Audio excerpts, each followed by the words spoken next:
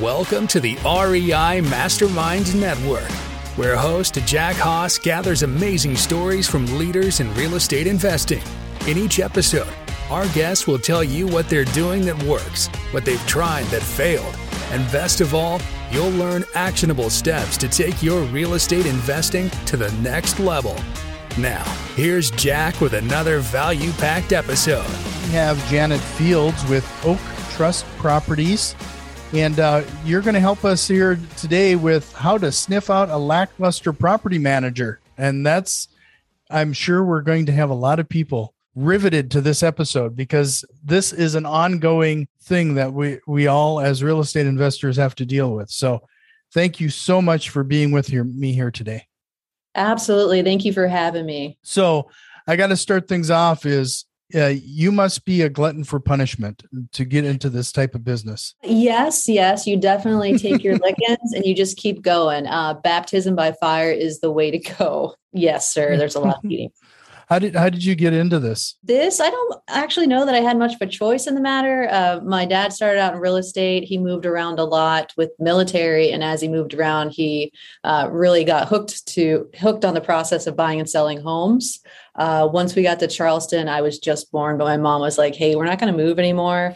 And my dad still had this itch to help buy and sell. So he got his license, helped other people do it, eventually started getting his own properties. It became a family affair to flip these properties physically each summer. And then about a decade after that, he started his own company and we were doing everything. We were running the books. We were stuffing envelopes. We were sending out those nice friendly letters to, hey, pay your rent. Making phone calls, doing data migrations. I learned how to change locks at 16, cut grass, trashing out homes, doing inspections, just like every aspect of the business very early in life. And it's been quite an adventure. It's been a family affair. Along the way, my sisters have found other avenues to make money. They didn't really want to stick around, but me, I'm not a quitter. So here I am just taking the beatings over and over again, learning and just pushing forward. Right. So if you want more information regarding what everybody does there at Oak Trust Properties, head over to oaktrustproperties.com. And there's quite a few resources there. So it's a good place to follow along if people have some interest there. But first of all, Annette, what I'm always curious about is what you do and to make sure that interests are aligned with the real estate investors, because sometimes maybe I'm a little soured on some, I have property managers, but sometimes it finds out that our interests are not always aligned. Yeah. What do you mean by that? Can you elaborate so I can understand what exactly point of conflict? We're as real estate investors, we're always looking and concerned about cash flow. Yes. But to be honest with you, sometimes I've run into property managers that they're more concerned about billing hours and growing their business than it is about making sure things are running smoothly on my property cash flow end.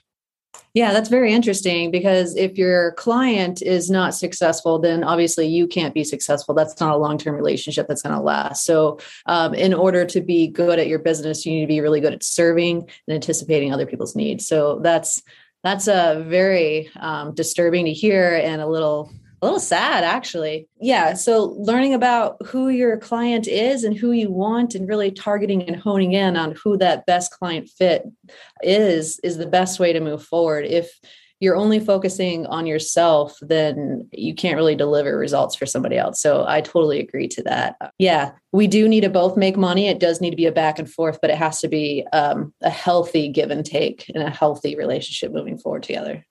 Yeah. I don't mean to start things off with such a heavy topic, but I appreciate the answer. So, a lot of people, when they start into real estate investing, they're doing this for the first time and I think there's a lot to be learned, especially early on, to manage your own properties for that first one or two, just so that they know the pain that you obviously go through. At what point do you feel that they should start to ask themselves when they should be considering a property manager? Oh my gosh, before you even start, honestly, a lot of people hop into they find themselves in investing properties by accident. We find that 80% of the people that we deal with and that come to us are accidental landlords.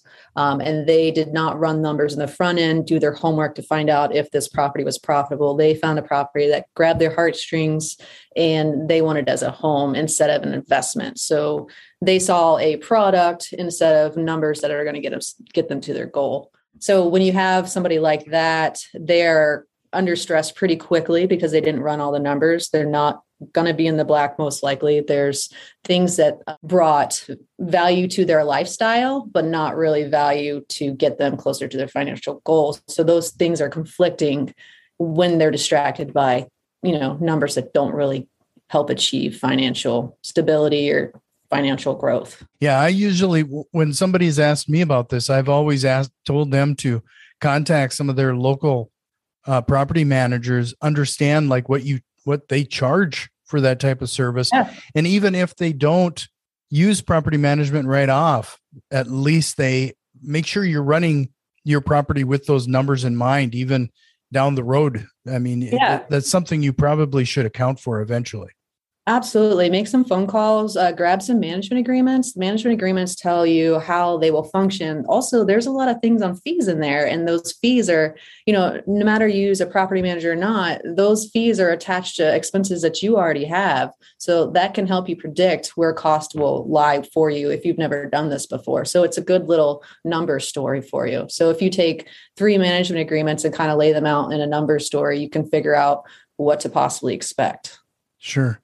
So outside of what you just brought up there, what are like the top 3 questions a person should ask when evaluating a property manager? Yeah, everybody wants to know the fees. I mean, that's a really big one. That leasing fee and the management fee, those are pretty standard, per state. They're pretty standard. Per region, they're pretty standard.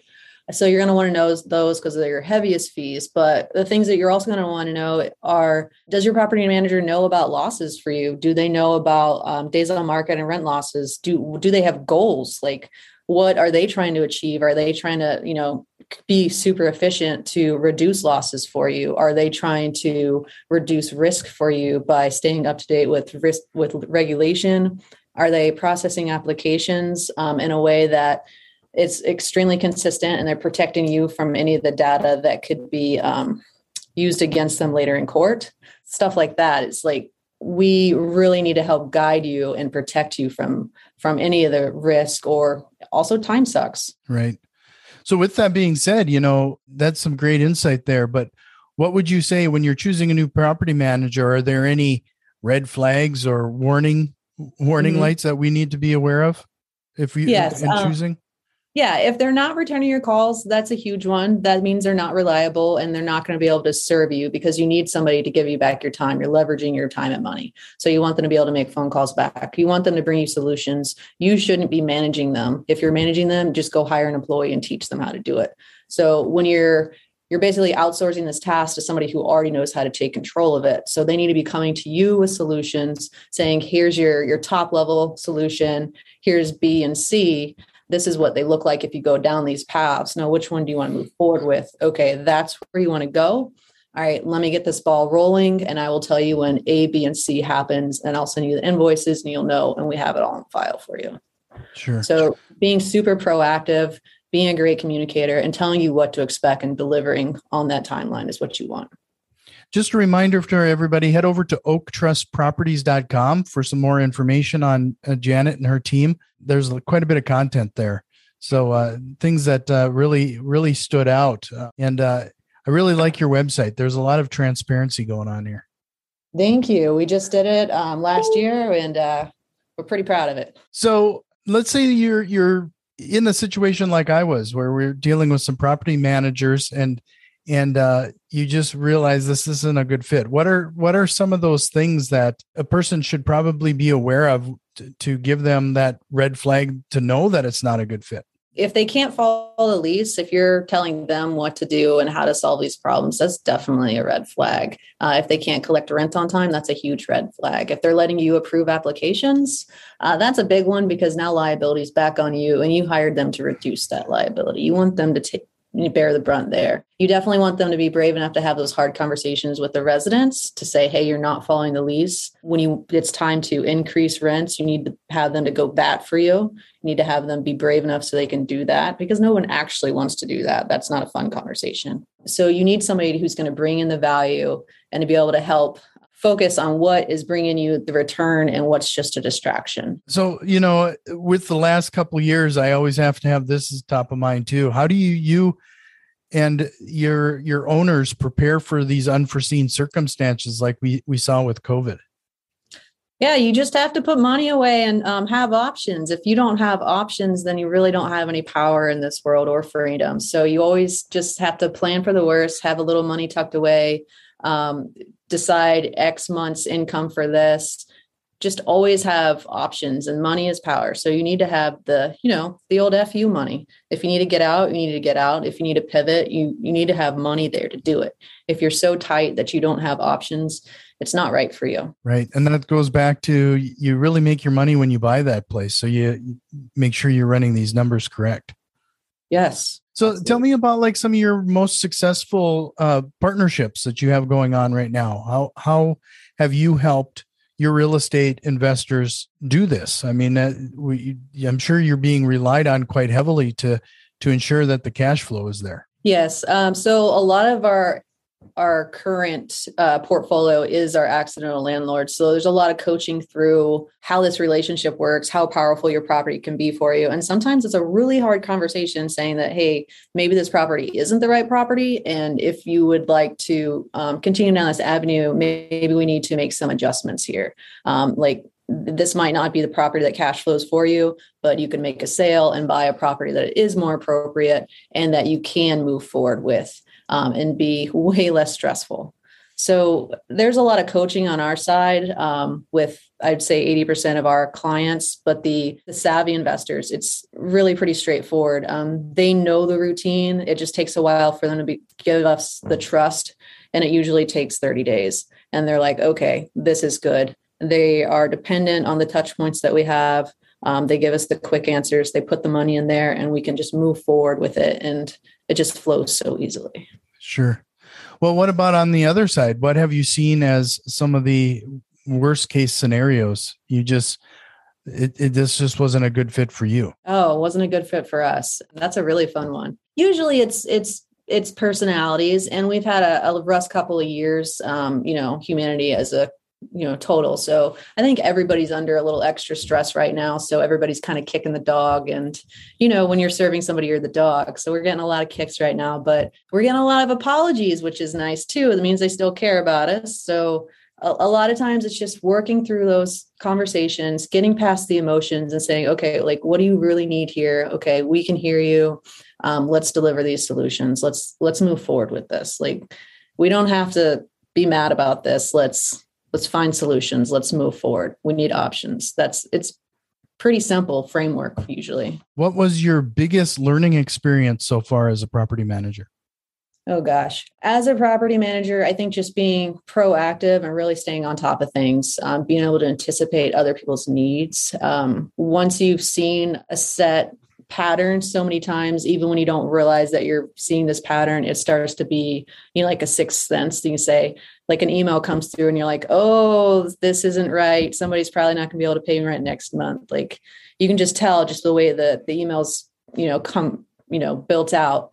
So you start picking up on little things and it just becomes a second nature because you experience it on such a high volume. We have about 600 properties that we deal with. So that's a lot of exposure and experience that we're picking up on, and we don't always know that we're learning. It just happens so quickly. Mm-hmm. So is there a situation, like, can you give me an example of a bad tenant that you just couldn't believe it ever got that far? Yes. So usually it really stinks because a lot of times when you have a bad tenant situation, it's because somebody did not respect the guide rails of, the lease. Usually somebody says, well, hey, my brother-in-law wanted this property, or my friend's sister's cousin, they need this property. And it's like heartstrings instead of numbers and facts. And they're saying, well, their family's good. Like, this is going to be great. But then they get into the property and things quickly go south. Like, bills don't get paid. The condition of the property goes to trash. And things decline very quickly. And then they feel entangled in this emotional mess. And if they're not brave enough to let go and let the property manager step in and do what they need to do, they further go into debt. They further lose the property. That relationship that they've had before with this family is complete trash. So if you can just trust your property managers and let them reduce your risk, we can keep you out of these messes. Don't rent to your family and friends, people. Please just don't do it. Always have a lease and just follow the lease, because when you don't, it's complete trash. It's useless. Yeah, no, that's one of the things that a property manager has saved me on. I'm a sap. I mean, if somebody's going to come to me directly, I need that buffer. Yes. Protect yourself, isolate yourself, or, I call it a cocoon. Like, I want my cocoon to be in the back, and, I don't want to hear the sad stories, the letters of distress, because those letters of distress don't help anybody in the long run. Like, they're just anchors pulling you down to the depths. Yeah. Some of the worst properties that we've had are that way. And it's somebody who's financially stressed, they're emotionally stressed, and they've let go of the property. They really need a lot of social support, and they're not getting it. And the house goes down. It's very sad. And it's beyond what the typical investor, well, not the typical investor, but the typical like entry-level investor can handle. Just like the dollar signs on it, like a trash out, like the house, somebody stops paying for the utilities, the house quickly goes down. Like, you can't even imagine how gross a house can get if somebody's water gets cut off, but they continue to use the plumbing, or the AC in Charleston starts going out. And then the house starts kind of rotting from the inside out, and the subfloors are kind of sinking through. And you look next to the recliner, and there's 100 cups of McDonald's sitting there, and the dog kind of rummaging through it. Like, that's what emotions getting in the way of decisions can do, is they can put you down this path to just destruction, totally off path. So give me an example of a situation where you've helped an investor turn a property around. Oh, yeah. So we've had some properties, like I was talking about, where somebody's got into the property, and within 3 months, things just went south. Like, when you look at it with property management's eyes, you can tell that somebody quickly got into a drug problem, and everything just fell. They had their life together, and just quickly it fell. So we've had a property where they had some pets, and usually pets are fine. But in this case, at this point, something went south, and the house smelled completely of urine and feces. I have never seen anything like this. The yard was just overgrown. So of course it's perfect for fleas. We had to come in and basically rip out all the carpets, do the peroxide, sinking in, getting the urine out. We even had to do it in the garage. It was so bad that the smell from the garage was coming into the house. So the subflooring, it was a complete mess. So it was a trash out, a huge overhaul.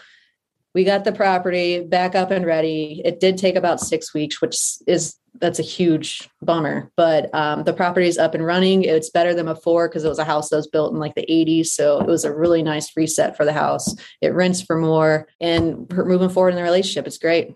We saved them. We took all that heavy lifting off of them because we had to go through a lot of vendors to find the right one that could actually handle that with the amount of stench in that house. It was crazy. Yeah, no, I've been there, but for a different reason. We had a house that had the exact same situation where the pets went rampant, and I can't even tell you how much peroxide, and then we even used some sealant in order to just get the smell under control. It was unbelievable. Yes, this is one of the worst ones. I've been in some pet situations where you can smell the urine, but this one, yes, the peroxide and the sealant, cleaning the subfloor, cleaning the slab, because, some of the house had slab, it was the garage. It was awful. I've never seen anything like it. And there were some points where people were getting a little woozy in the house from all the fumes from trying to clean it. So it was getting it was rough. Walking out of there in fleas, you have to bomb your car. That's a fun time. Yeah. It's a punch in the face. I mean, you walk in there, it can be unbelievable. Yes. Yeah. And you don't know you're going to walk into that. The yard's not cut, but when you open the door, it's a whole new world. It's just I don't know, the end of the world apocalypse sort of situation. This house had fish tanks too. So there's another smell on top of that. Right. Oh, wow. Yeah. It was a nose conflict. It was so horrible. Right.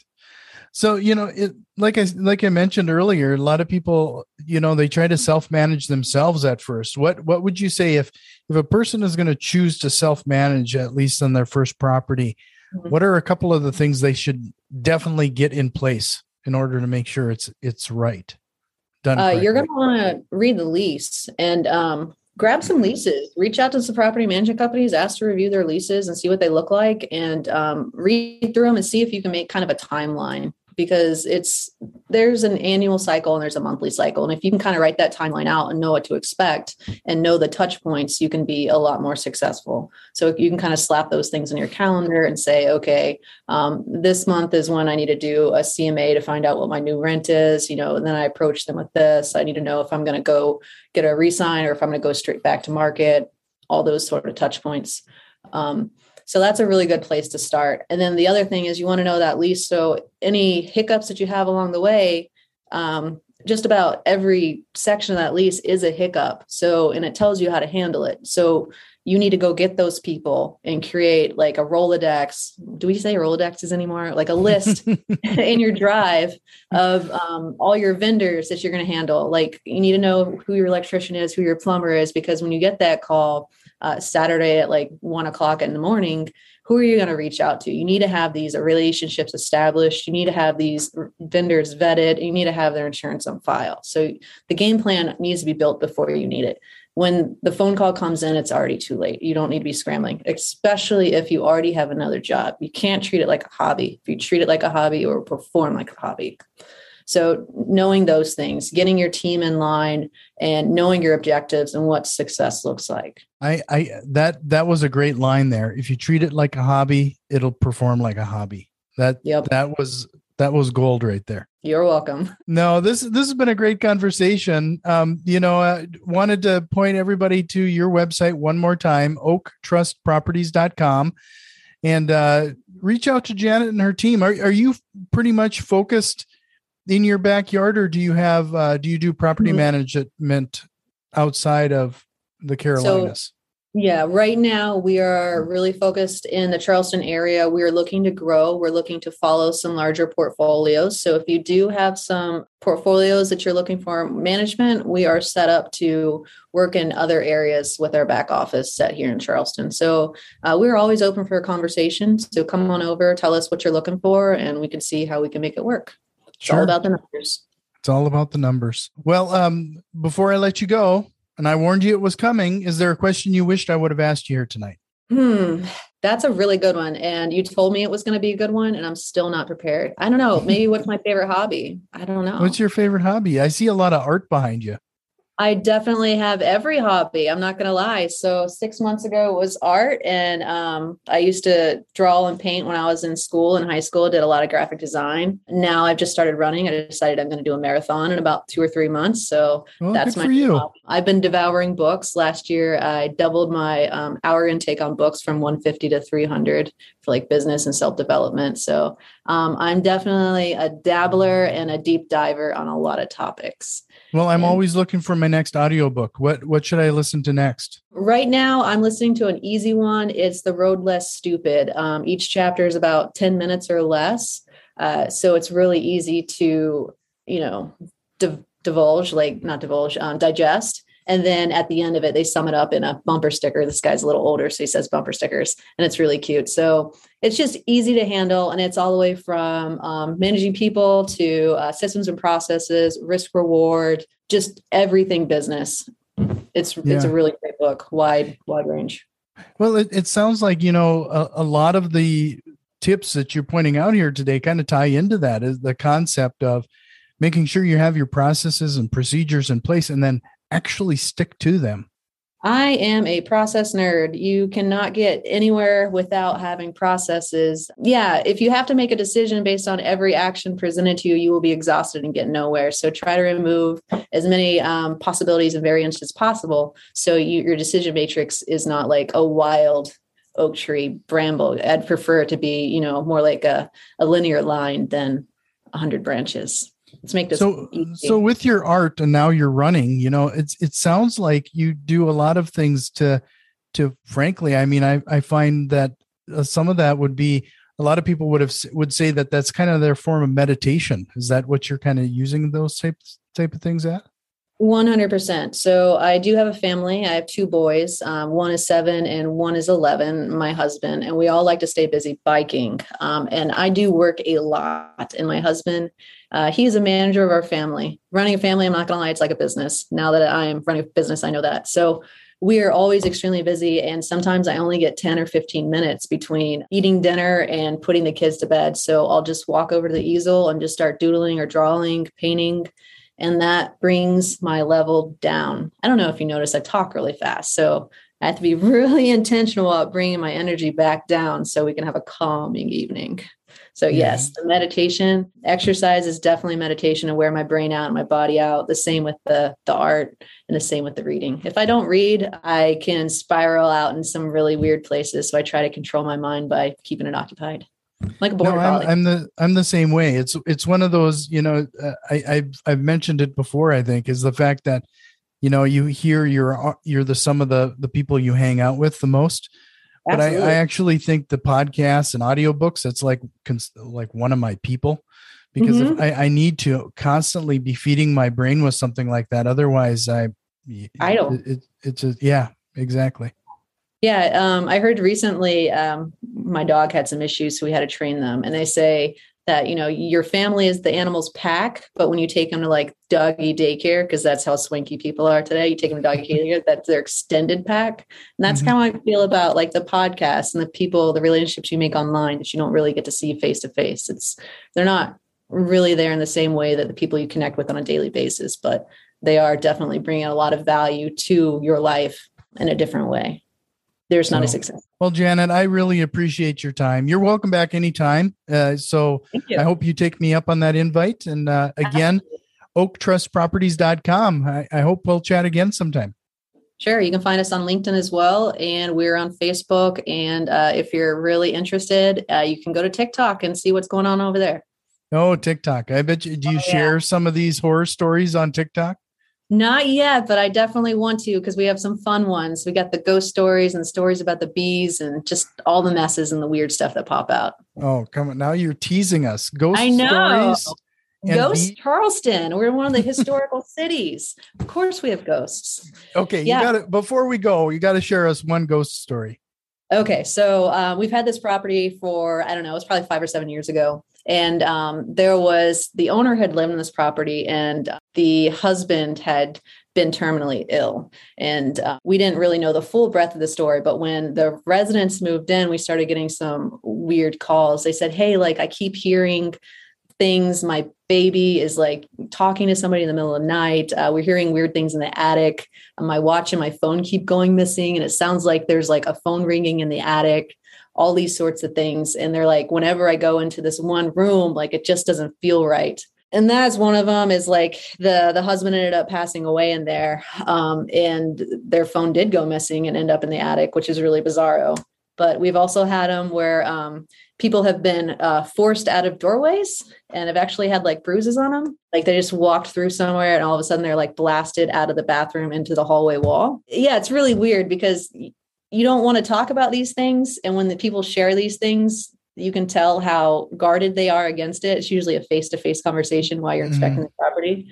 So, it's pretty cool to hear about that and be like, is this real? Like, I can't believe you're really telling us this. But yeah, we have 2 or 3 houses that we do get those stories with. And we don't disclose it because you don't have to, and not everybody believes it. So, right. But I'm sure we could turn it into an Airbnb and get some extra money for the experience. That reminds me, like I had an uncle who did, he owned a professional cleaning service in a bigger city. And there was a bar down there that claimed to be haunted. And then every once in a while he'd share a story, but one of them was that he would pull the bar seats away from the bar to vacuum. And then one time he went back to the vacuum cleaner, and when he turned around, all of the bar seats had been moved back. No, thank you. I'm out. Definitely getting murdered tonight. We're out. No, thank you. Yeah. Well, Janet, this was fun. I hope we'll talk again sometime. But again, Oak Trust Properties. Find them on the socials. Awesome. Well, thank you so much, JD. I appreciate your time today and having me on the show. Have you learned at least one actionable step to incorporate into your real estate investing? If so, please consider returning some of that value by leaving a positive review, subscribing to our YouTube channel, or joining our growing network on Facebook and Twitter. You can find links to all of our social media accounts in the show notes. See you next time.